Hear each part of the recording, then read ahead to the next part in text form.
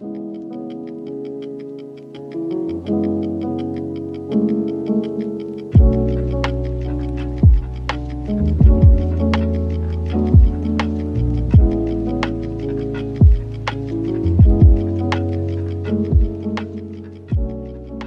our lives have been taken over by data and algorithms. We are now used to having our lives taken over by big tech who track our spending and send us specific shopping recommendations. But does this come at a cost? Are we being too cautious about the advent of social media? Or are we really unaware of the effects it has on our daily lives? Today, we are joined by David Jay, the head of mobilization from the Center of Humane Technology, the think tank behind Netflix's hit docudrama, The Social Dilemma. From Amnesty Australia, I am Finn Spalding. And I'm Anita Nair. And this is Anytime Amnesty.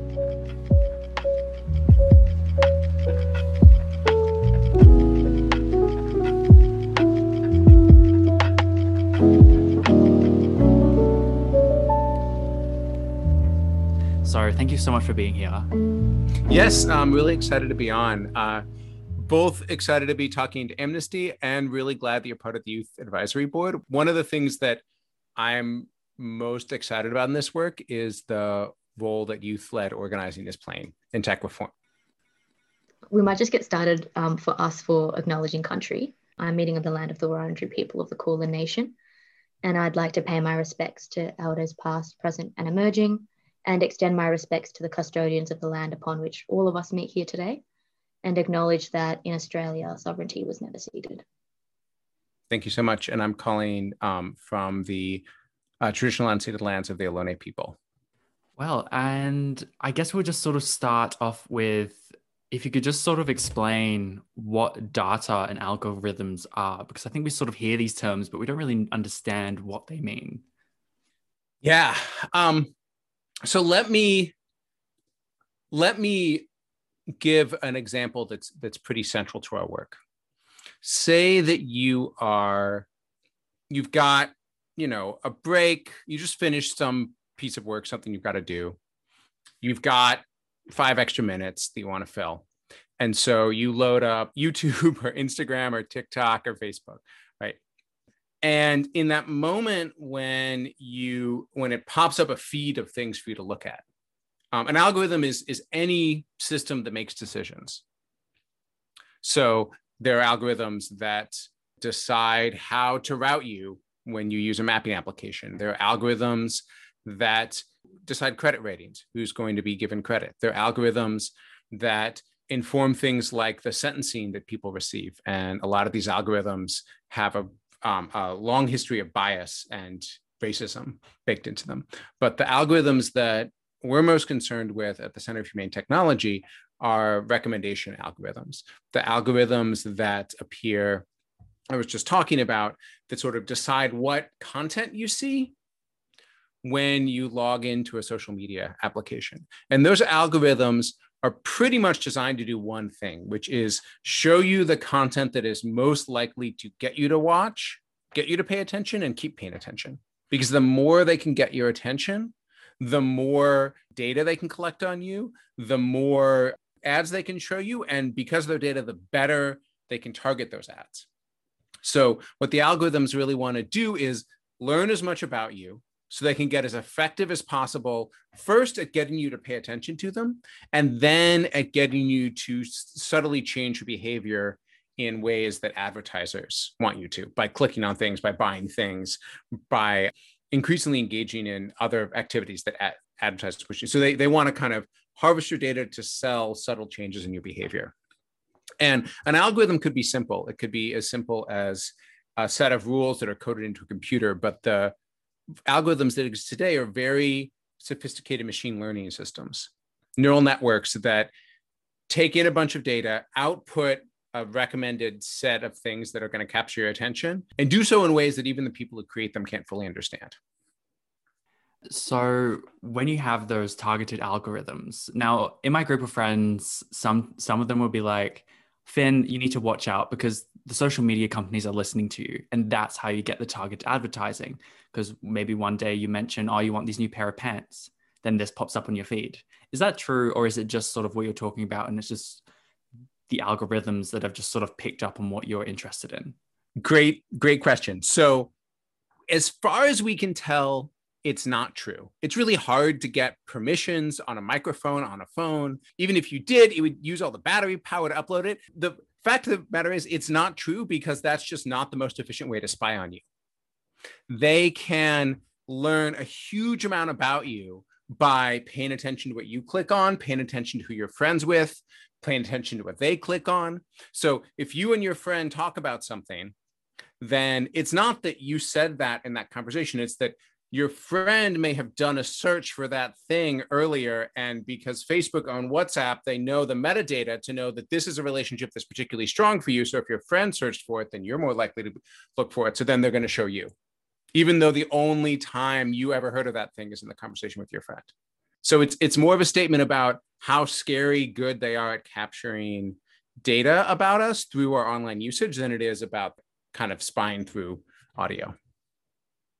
You mentioned this earlier in terms of humane tech being particularly focused on recommendations. And in The Social Dilemma, it was sort of picturized as like people sending you notifications, which they know would drag you to your screen.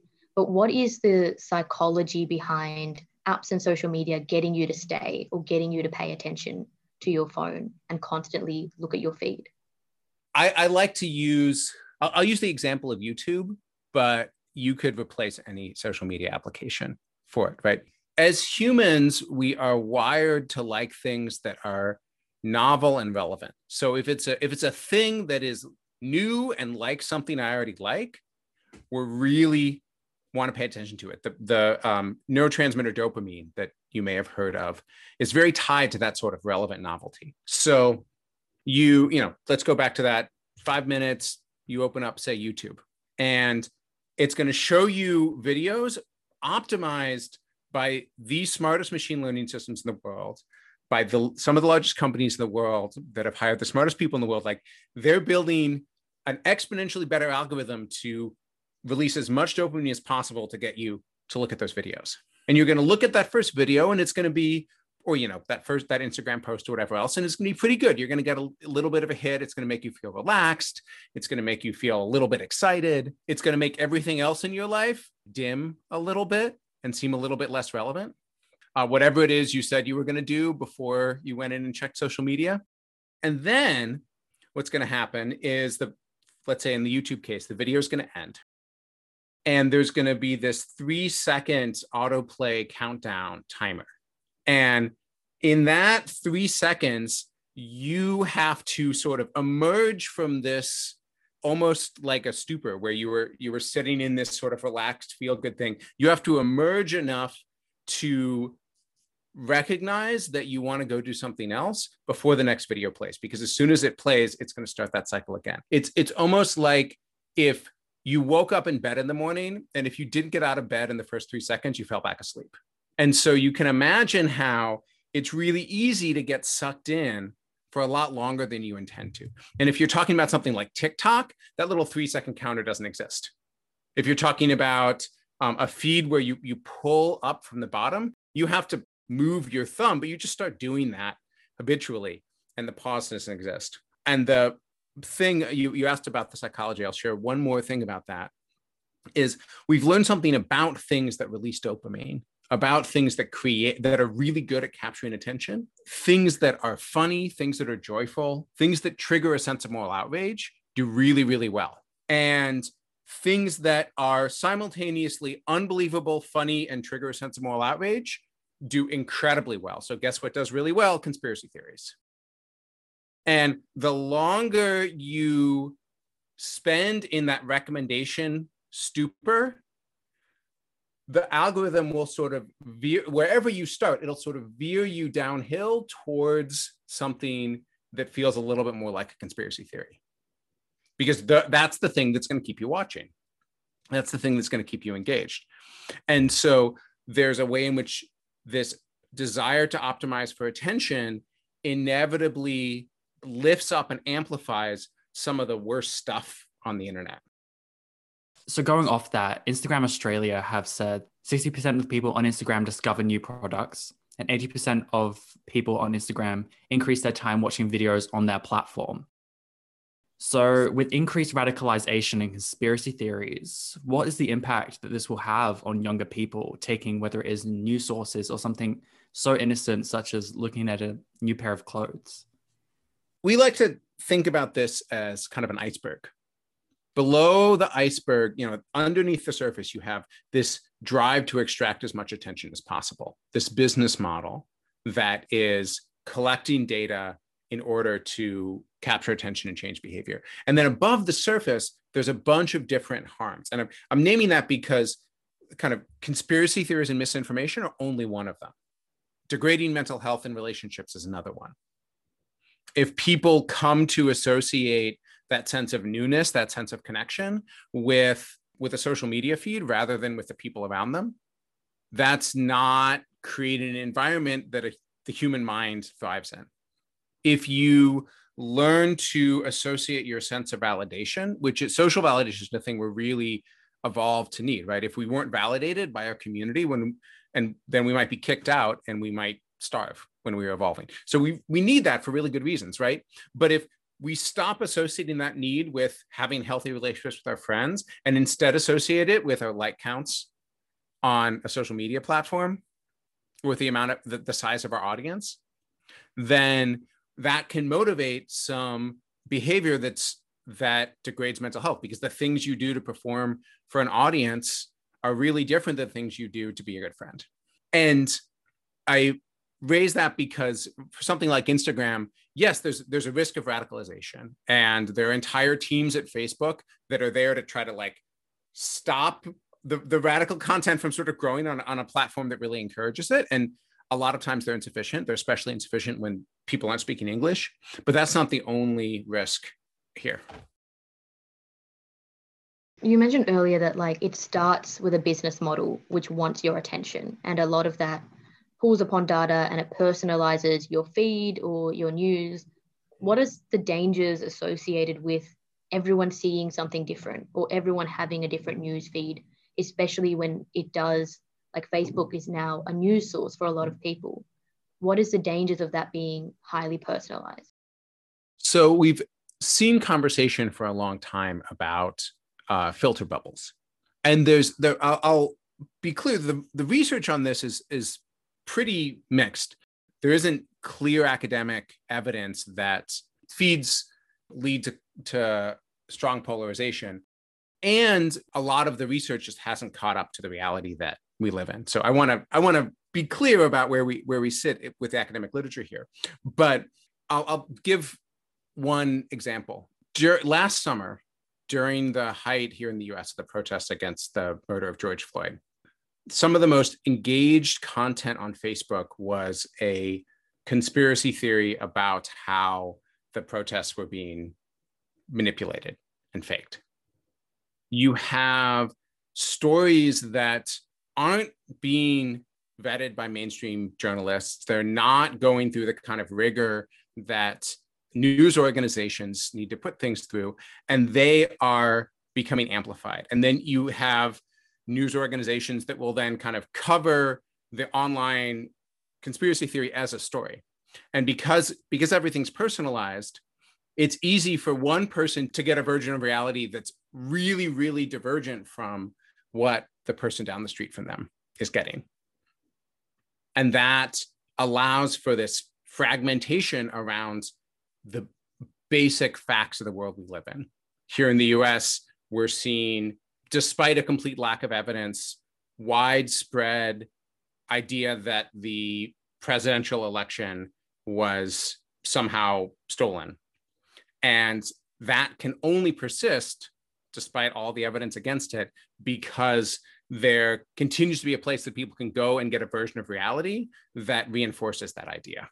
And sort of going off from the Capitol riots and I guess the rise of QAnon, I find it interesting how Facebook private groups in particular have become sort of like a hotbed for conspiracy theories. Is it time for Facebook to sort of press the nuclear button, so to speak, and get rid of these private groups if we have to combat misinformation? So one thing that I've noticed compared to even the beginning of 2020 is that Facebook is in crisis response mode a lot more than they used to be. They are sort of using their, I don't know about nuclear button, but like they're like pulling their emergency levers a lot more. They seem to be, because they don't know what to do with the system they built. They're desperate, right? The challenge is that the ability, even if you're going to be really extreme about enforcement, it's really easy for these groups to avoid you. If you shut down one word that a QAnon or other conspiracy theory group is using, they just jump to another word. They just appropriate a word that they know a bunch of other people are using. I've seen appropriations of words like patriot. And so you can't shut down anyone who says the word patriot. You can't shut down all the pre-existing groups that were using the word patriot for a bunch of other reasons. And so it's easier for these groups to morph to avoid enforcement often than it is for the platforms to understand how to enforce. I guess the question is, who are the people behind the creation of these algorithms that sort of entice people into these groups? On the show, it mentioned growth hacking. So what if you could just sort of explain this group of people that sort of try and entice you into groups and specific recommendations?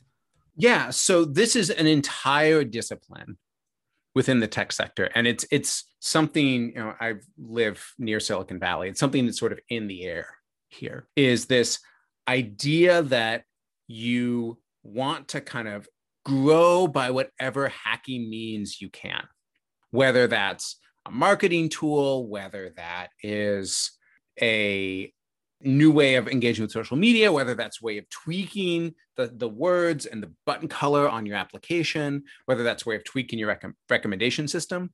And so what you do is, if you're some startup, you get a bunch of money, and the people who gave you money say, okay, you need to grow exponentially.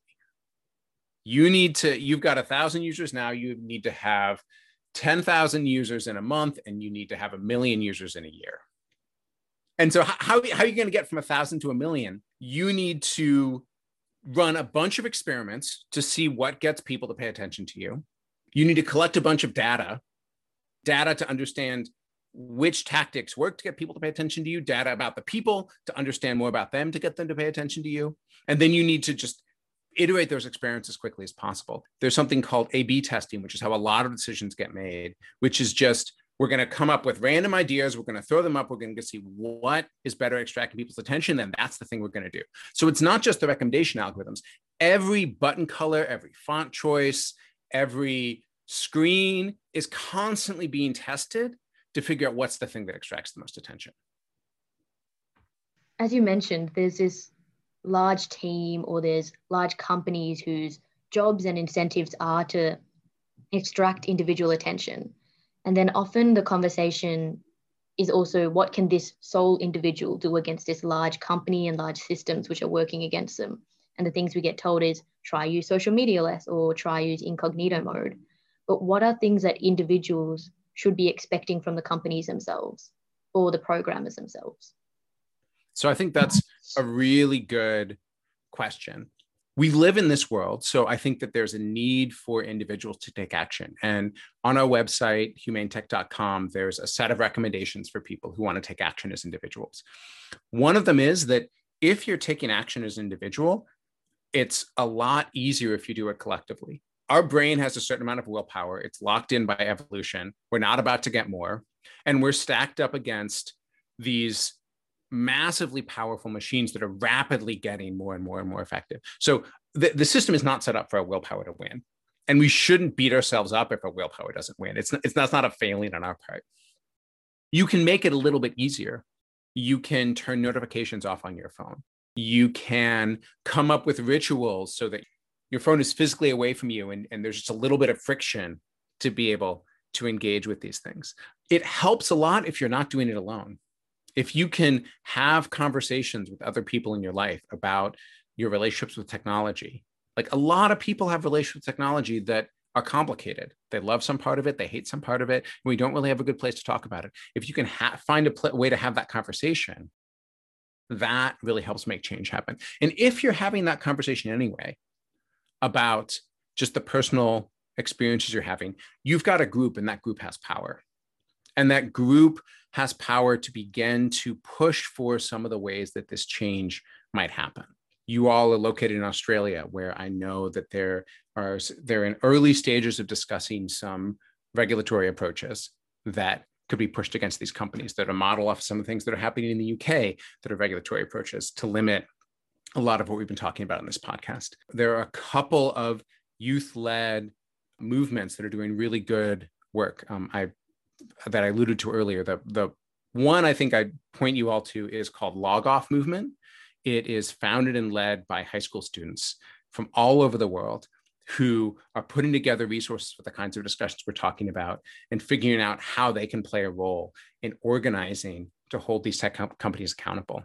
And the other thing is that let's remember that the technology that we have was built on college campuses for the most part by college students. Facebook and Google both came out of college campuses. Instagram was not that far out of a college campus.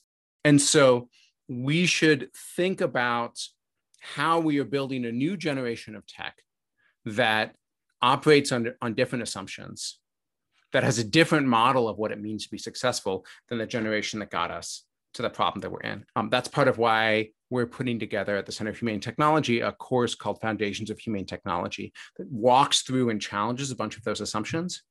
And that's part of why we put out our podcast, Your Undivided Attention, to help people understand the problem. That's part of why I'll host weekly conversations where hundreds of people will talk about issues on tech reform and then have conversations with one another about the work they're doing and the ways that they want to change it. But there is, at least from where I sit at CHT, especially after the release of The Social Dilemma, there's this emerging ecosystem that wants to do things differently, of startups, investors, people just building tech on their own, employees inside of the large companies, regulators, people who are survivors of harm who've become activists. All of us are coming together to sort of push on this system and push it in a new way. And as I mentioned earlier, the big companies are increasingly sort of on the defensive. And that means that there's room for something new to emerge. And that I find really exciting. A lot of the time when we hear about social media and we hear about tech, it's quite doom and gloom. And it's quite, oh, you need to beat the system and protect yourself online. But what are the ways that people can actually find connections and people can mobilize online? And has that also been increased alongside this increased radicalization and increased harms of social media? I would say, yes, it has. And there's ways in which it's not what these platforms are built to do. There's a book called Twitter and Tear Gas. I have it on my shelf behind me that goes into a fairly in-depth argument about this and basically says that when you create a lot of broadcast, when you make it easy for a bunch of people to all feel a thing in a moment and show up and do something in a moment, that's not really what movements are made of. We think of movements as this moment where thousands of people get out in the street or take action together. But movements are a slow build process. Movements are about all of the relationships that need to happen for those people to show up. And social media is really good at taking a message and getting a bunch of people to respond to it quickly. It's not so good at the deep long-term relationship building. It's built to broadcast out, to help as many people as possible build as big an audience as they can, not to help those people sit down and really talk about their lives, really find a place to talk about things they don't have a place to talk about, and build trust with one another. And it's those conversations, that trust, that I believe sits at the core of most healthy, transformative social movements throughout history. So I'd say, yes, there's some credit to be given for the role that that social media has played in amplifying movements, but it is giving us communities that are toxic as much as it gives us communities that are helpful. And I don't think it's doing the work that movements really need. And on that, you mentioned that social media plays a large role in amplifying certain messages and creating audiences. A recent move that has been made is deplatforming people and deplatforming certain messages. Is this something that social media companies should be doing more of? Or is there a danger that there's bias in who gets deplatformed and what messages don't get the same amount of airtime. So I'll give my personal opinion here. I don't think CHT has a formal statement. And my personal opinion is that deplatforming is a really ugly, necessary tool. So in situations like the aftermath of the Capitol 6 attacks, and arguably maybe in the time leading up to the Capitol 6 attacks, deplatforming as a way to prevent imminent violence becomes necessary. But ideally, you haven't been running a platform that amplifies things that lead to violence in the first place. And deplatforming is, once you start breaking that as a tool, once you say, hey, deplatforming is just what we're going to do on a regular basis, because on a regular basis, we're concerned about violence happening, that tool quickly can be reappropriated by people in power. And quickly it can get turned on whoever is marginalized. And we've seen that happening. We've seen a long history of that already happening in the platforms. If deplatforming becomes more embraced as a tool, I have every expectation that it's going to be disproportionately used on people in countries around the world who have less privilege. And so I'm really concerned about leaning on it as a strategy. I think Anita and I in particular, who watched Social Dilemma afterwards, came away thinking, wow, maybe we have become too consumed. Me in particular, like I deleted my Twitter, my TikTok afterwards, because I just realized that, wow, they really take hold of you and your whole psychology has changed. Yeah, definitely. The heuristic that I use personally is my engagement with this piece of software furthering a relationship? Is it going to help me spend quality time with someone offline or one-on-one, whether it's a phone call or something else? And before I even started working at CHT, what I found is that most of the time I spend on social media doesn't pass that test. It doesn't improve any of the time that I spend going deep with people. And even if it feels like it scratches that itch a little bit, it's not giving me what I need.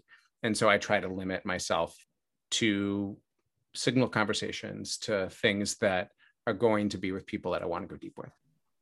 And I guess for those people, like young people looking out there to sort of get involved, apart from the log off movement, where else can they look? So I mentioned we host weekly conversations at the Center of Humane Technology. If you go to humanetech.com, they'll cover different issues in the tech reform space. And then afterward, everyone breaks into these small tables to talk to one another. We always have tables of youth activists and advocates. They're a great place to show up. We also have our own podcast, Your Undivided Attention, with our founder, Tristan Harris. And that is a really in-depth breakdown with some of the smartest thinkers in this field to help understand the issue and to help understand how we might move forward. For anyone who's seen The Social Dilemma, there's another film that hasn't gotten distributed as broadly, but it's really excellent, called Coded Bias, that I recommend you check out. It deals with facial recognition, and it deals with the ways in which algorithms, like we were talking about earlier, encode racism, sexism, and other forms of bias. And it's really, really critical to understand for anyone who's interested in these issues.